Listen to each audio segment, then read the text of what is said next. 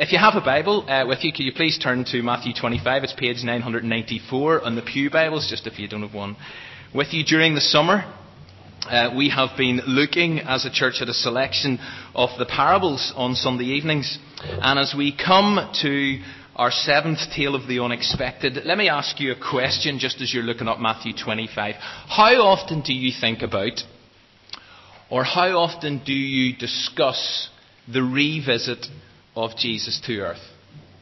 The second coming. If you were at church this morning, we sang these words during our opening hymn.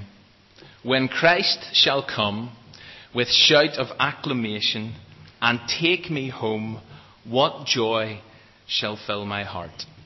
But what thoughts come to mind whenever you see words like that or sing words like that or words similar to them? One of the key reasons why I really enjoy the parables is because they force you in a positive way. They force you to consider and reflect on vitally important issues. Issues that sometimes you tend to shy away from. Our attitude to the poor, for example. Or Lazarus at the door, as Roy helped us to think about 3 weeks ago. But this evening, in our next mini-drama in picture language, which is one definition of the parables, we're encouraged to confront another reasonably sensitive issue. The prospect of the end of our world. And that one day, someday, any day, Jesus is going to rip the skies apart and explode back onto this scene of time in a particular way. And associated with that earth-shattering event is the prospect then of judgment, followed by separation and segregation of us all into two distinct groups facing two alternative destinations. Now, whenever you mention those events, whenever you talk about the end of the world or end times, I think a lot of people have a slight tendency, maybe more than a slight tendency, to become a little cynical. Or else they just think, it all sounds rather bizarre. And maybe one of the reasons for the cynicism and the doubt is that since Jesus spoke about these subjects in quite some detail, 2,000 plus years have passed. Today is the 23rd of August 2009, and we're still here. It still isn't over. And therefore, maybe it's not that surprising that thoughts about Jesus ripping the skies apart at any minute, well, they just don't tend to occupy our thoughts on a regular basis, any kind of a regular basis. And in addition, I think that whenever people do think about the end of the world, they think in terms of global warming, or maybe rogue nations, or fanatical world leaders that maybe would have the ability to blow us up with a nuclear bomb. But this idea of a returning King Jesus who will end it all, is that not increasingly unlikely? Maybe even increasingly laughable to a large chunk of humanity in the third millennium. And even those of us who are Christians can become a little, dare I say this, a little indifferent or a little blasé about the prospect. And therefore, I hope this parable this evening, which is not a particularly easy parable, but I hope that it will force us or encourage us to think about our attitude to the end of the world. And even more importantly, the preparations that we make in light of its inevitability, despite the apparent delay. So let's read this parable together. Matthew 25. At that time, the kingdom of heaven will be like, let me just stop there, at that time, contains a definite reference to end times. If you actually look across at chapter 24, verses 36 to 51, we're not going to take time to read them, but Jesus has been talking about that moment in time when he, as the Son of Man, as he describes himself, returns to end it all. So at that time, it contains explicit reference to end times. At the time, the King of Heaven will be like 10 virgins. Now, some translations have 10 bridesmaids, so if you're more comfortable with that word on a Sunday evening in church, then we'll stick with it. Although there is no clear evidence that they were actually bridesmaids. But anyway, let's move on. Incidentally, why 10? Why 10? Well, why not 10? Could have been 8. Remember, when it comes to parables, don't get too bogged down in the detail. The kingdom of heaven will be like 10 bridesmaids who took their lamps and went out to meet the bridegroom. So the setting for this parable is a Jewish wedding, which would not only have been a joyful occasion, but it would also have been a long drawn out, a very protracted affair. And normally the bridegroom, along with some of his close friends, would walk. There were no stretch limos, no vintage cars, but the bridegroom would walk to the bride's house. And it would have been quite a relaxed occasion, and so there would have been no set time for the bridegroom to arrive. Now that is not particularly convenient. It's not particularly helpful. It's slightly frustrating, but that's exactly the point. And after he arrived, the bridegroom, there would have been various ceremonies followed by a street procession, apparently after nightfall, back to his home for the wedding feast. And unlike our one afternoon, one evening receptions, the festivities at a Jewish wedding, certainly at that time, could have lasted for a week and maybe even a fortnight. So the context was a wedding where 10 bridesmaids armed with lamps were waiting to meet the bridegroom. Now the lamps would either have been small, oil-fed lamps, or more likely what most people think is that they were torches with rags that needed to be periodically doused with oil in order to keep them burning. Now it's probably at this point in time that a number of you have got a song in your heads. Give me oil in my lamp. And we're not going to sing that, not a chance. And anybody who's never heard the song, just be grateful. But, sorry if I've offended anybody. Back to our story. We'll pick it up again. 5 of them were foolish and 5 were wise. Now, this is not the first time that Jesus has drawn a comparison between the wise and the foolish. Earlier, back in chapter 7, Matthew records the Jesus story about the wise and the foolish builders who built on sand and rock and sand respectively. But why were 5 foolish and 5 wise in this story? Verse 3.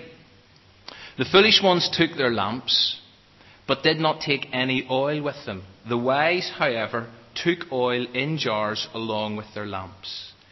And that is the critical aspect of this story. And we know this. The wise ones were prepared for the bridegroom's delayed arrival, whereas the foolish ones weren't. And in verse 5 we discover that preparation was indeed going to be essential. Look at verse 5. The bridegroom was a long time in coming. And they all became drowsy and they fell asleep, which is okay. All 10 slept. And that's not a problem. We'll come back to that in a moment. But then the inevitable happens. Let's pick it up at verse 6. At midnight, the cry rang out, "Here's the bridegroom, come out to meet him." Then all the virgins woke up and trimmed their lamps. The foolish one said to the wise, "Give us some of your oil, our lamps are going out." "No," they replied. "There may not be enough for both us and you. Instead, go to those who sell oil and buy some for yourselves." But while they were on their way to buy oil, the bridegroom arrived. The virgins who were already had gone in with him to the wedding banquet, and the door was shut. And later the others also came. "Sir, sir," they said, "open the door for us." But he replied, "I tell you the truth, I don't know you. Therefore keep watch, because you do not know the day or the hour." Now whenever you take a step back, it's fairly clear who the key characters and the main event are meant to depict. Most people are agreed on this, that Jesus is the bridegroom. I mean, that's an image of Jesus, a picture of Jesus that comes through time and time again, right throughout the New Testament. The virgins are the bridesmaids. Do they represent Christians? And in a sense, this is where, for some people, this parable gets a little unsettling. And what about the wedding feast, the banquet? Surely that is a picture of heaven. Now, this parable is not about whether Jesus will show up or not. I mean, that's just a given. But what this is about is the need to be prepared whenever he does arrive. And the parable makes it really clear, and everybody again has agreed on this, that delay is to be expected. Waiting for the return of Jesus is inevitable, even though we may struggle with that. And okay, here we are 2,000 plus years later, and Jesus still hasn't showed up. But remember something we said just last week, that we are dealing with a God for whom a day is like 1,000 years, and 1,000 years is like a day.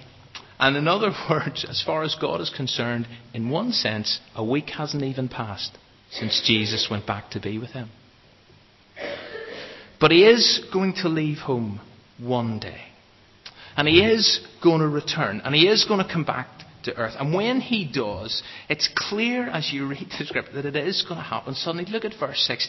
At midnight, the cry rang out, here he comes. And in the story, there is this idea that yes, his return, his coming is expected, and yet it's unexpected. And isn't that the tension that we live with?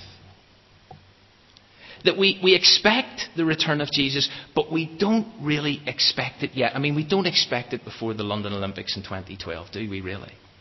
We don't expect it before I get that job, before I get married, before I retire, before I travel. We expect it, but we don't expect it. But the one thing that this parable makes clear is that his arrival is imminent.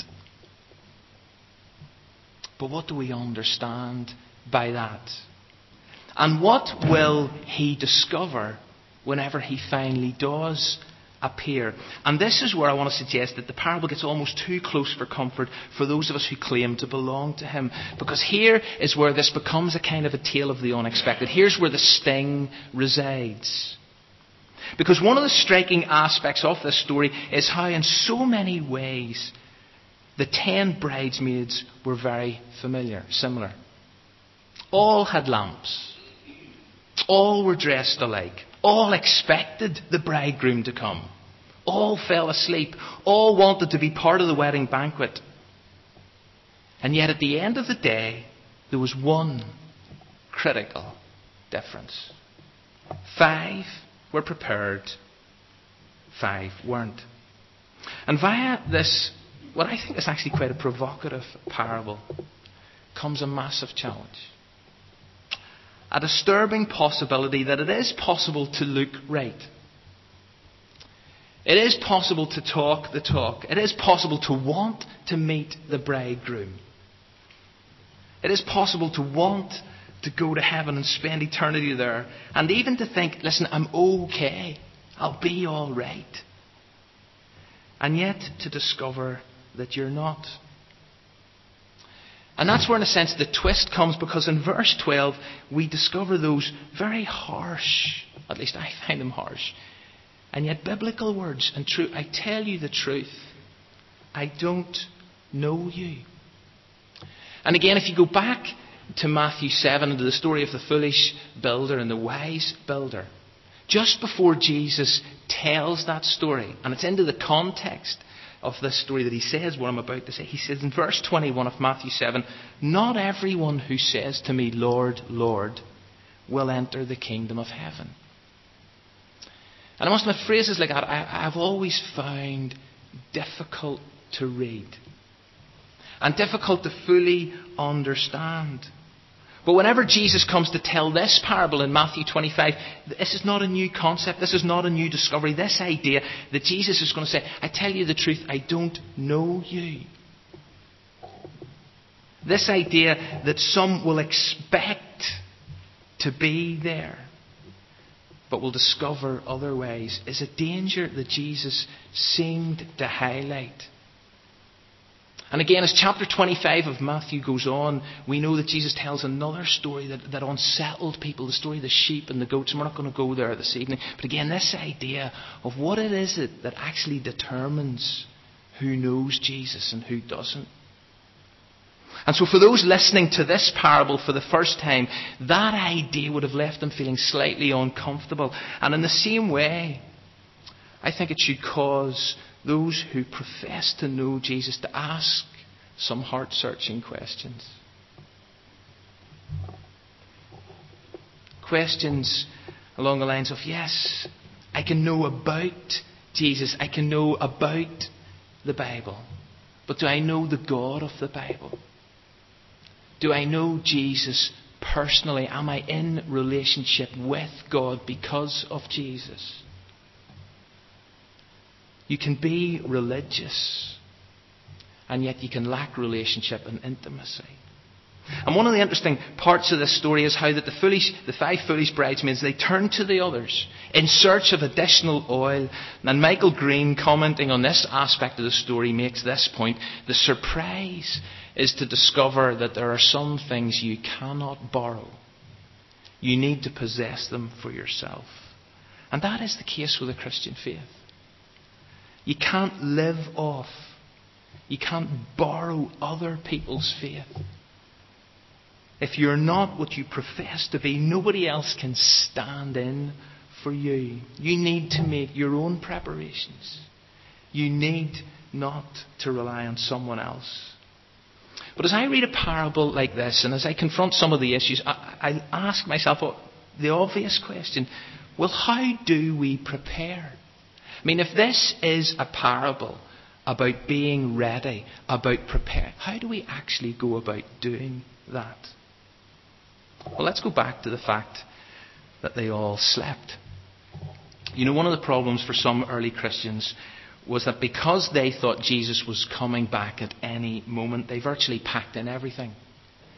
And they simply waited. And later on, Paul had to deal with this issue. But in the parable, Jesus was making it clear that, listen, the routine of life, it rolls on despite the delay. And if you flick back to chapter 24, verses 37-38, Jesus says, "As it was in the days of Noah, so it will be in the coming of the Son of Man. For in the days before the flood, people were eating and drinking, marrying and giving in marriage, up to the day Noah entered the ark." In other words, life must go on until the end actually comes. But here's the critical point: don't get so caught up in the routine of life that you forget that things are not always going to continue the way they are. And I think, if I'm honest, sometimes I just do think things are just going to continue the way they are. And maybe that is the problem for the vast majority of people today, that we get caught up in the busyness and the pressures and the demands and the distractions of this life, that we just simply forget that Jesus is going to return. And Jesus is going to judge. And Jesus is going to separate. 10 slept, but only 5 slept knowing they had prepared. And as you live your life, and as you work, and as you play, and as you sleep, make sure you are doing those things knowing that you are prepared if the end was to come. Now, before tomorrow. But how do you prepare? Back to the question. How do you actually prepare for this? What does it mean? And as I finish this, what I wanted to do was in some way tie in what we've been doing during this series and reflect back a little on some of the stories that Jesus told, some of the parables of Jesus, with a view to thinking, well, in those stories, as far as Jesus was concerned, as he tells them, how is he encouraging us to prepare? How do you intentionally ensure that you are prepared before it is too late? Because this parable makes it abundantly clear, as does so much of Scripture, that too late is a possibility, that not everyone is getting through the door to the greatest party ever attended. Deciding to put this off or choosing to suspend any decision to get prepared is literally a gamble of cosmic proportions. A gamble that these 5 foolish bridesmaids took and lost. Back to our parable on the 5th of July. Maybe for some of us, and I think for so many people in our world today, being prepared means that we've got to recognise the unconditional love of God, His infinite compassion for us, His everlasting forgiveness. That's what it means to prepare. to meet him again, to know that this is the God who wants to be in relationship with us. Or based on that same parable, if you were here that evening, there may have been some of us who recognised ourselves in the elder brother. On the exterior, everything appeared to be right, but it was all born out of a sense of duty. There was no love. He had lost the joy of relationship. And maybe being prepared means rediscovering what does it mean to enjoy God. To enjoy a relationship with God where we don't serve Him out of a sense of duty, but we serve Him because He loves us. He's compassion for us. And He has forgiven us. Well, what about a couple of weeks ago? The parable of the rich fool reminds us that being prepared means we've got to take a long, hard look at our attitude to money and possessions. Jesus made it clear in that story that our lives, they don't consist in the abundance of what we have. And the only thing that we take with us when we die, said Jesus in that story, was the condition of our souls. And therefore, maybe for some of us and for many in our society today, preparing for Jesus means recognizing, listen, what are my priorities in life? Do I really know what it means to lay up treasure in heaven rather than amass so much here for the now? Or last Sunday, the persistent widow, where we discovered that Jesus doesn't want us to lose heart. Jesus doesn't want us to give up. Jesus wants us to keep praying. And maybe for some of us, being prepared for Jesus coming again means reviving our prayer lives, where we again open those channels of communication between us and God because for whatever reason they've shut down. Or what about the night Colin Creighton was here? In the parable of the unmerciful servant.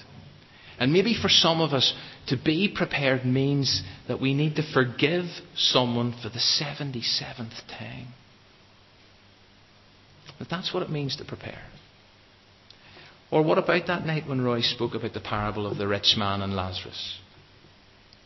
That actually preparing for the return of Jesus means that we have got to know what does it actually look like to care for the Lazarus at our door. What is our attitude to the poor? And when Jesus returns, will He find a people whose hearts break for those who are less fortunate than we are? The Lazaruses at our door. And there are literally millions of them. And as I reflect back on the stories of Jesus, for me those are some of the ways, they're not all of the ways, but those are some of the ways in which Jesus encourages us to prepare for His imminent return. And verse 13 of our parable this evening as we close. Therefore, says Jesus, keep watch or be prepared, for you do not know the day or the hour. And so therefore, despite the prevailing cynicism, despite the fact that so many people think, listen, it's been so long. It's 2,000 plus years ago that Jesus talked about this. It's never going to happen, is it? Let's be real. Despite all of that, let's not lose sight of a core truth of our faith, that we believe Jesus is going to return. But when He does, will He find us prepared?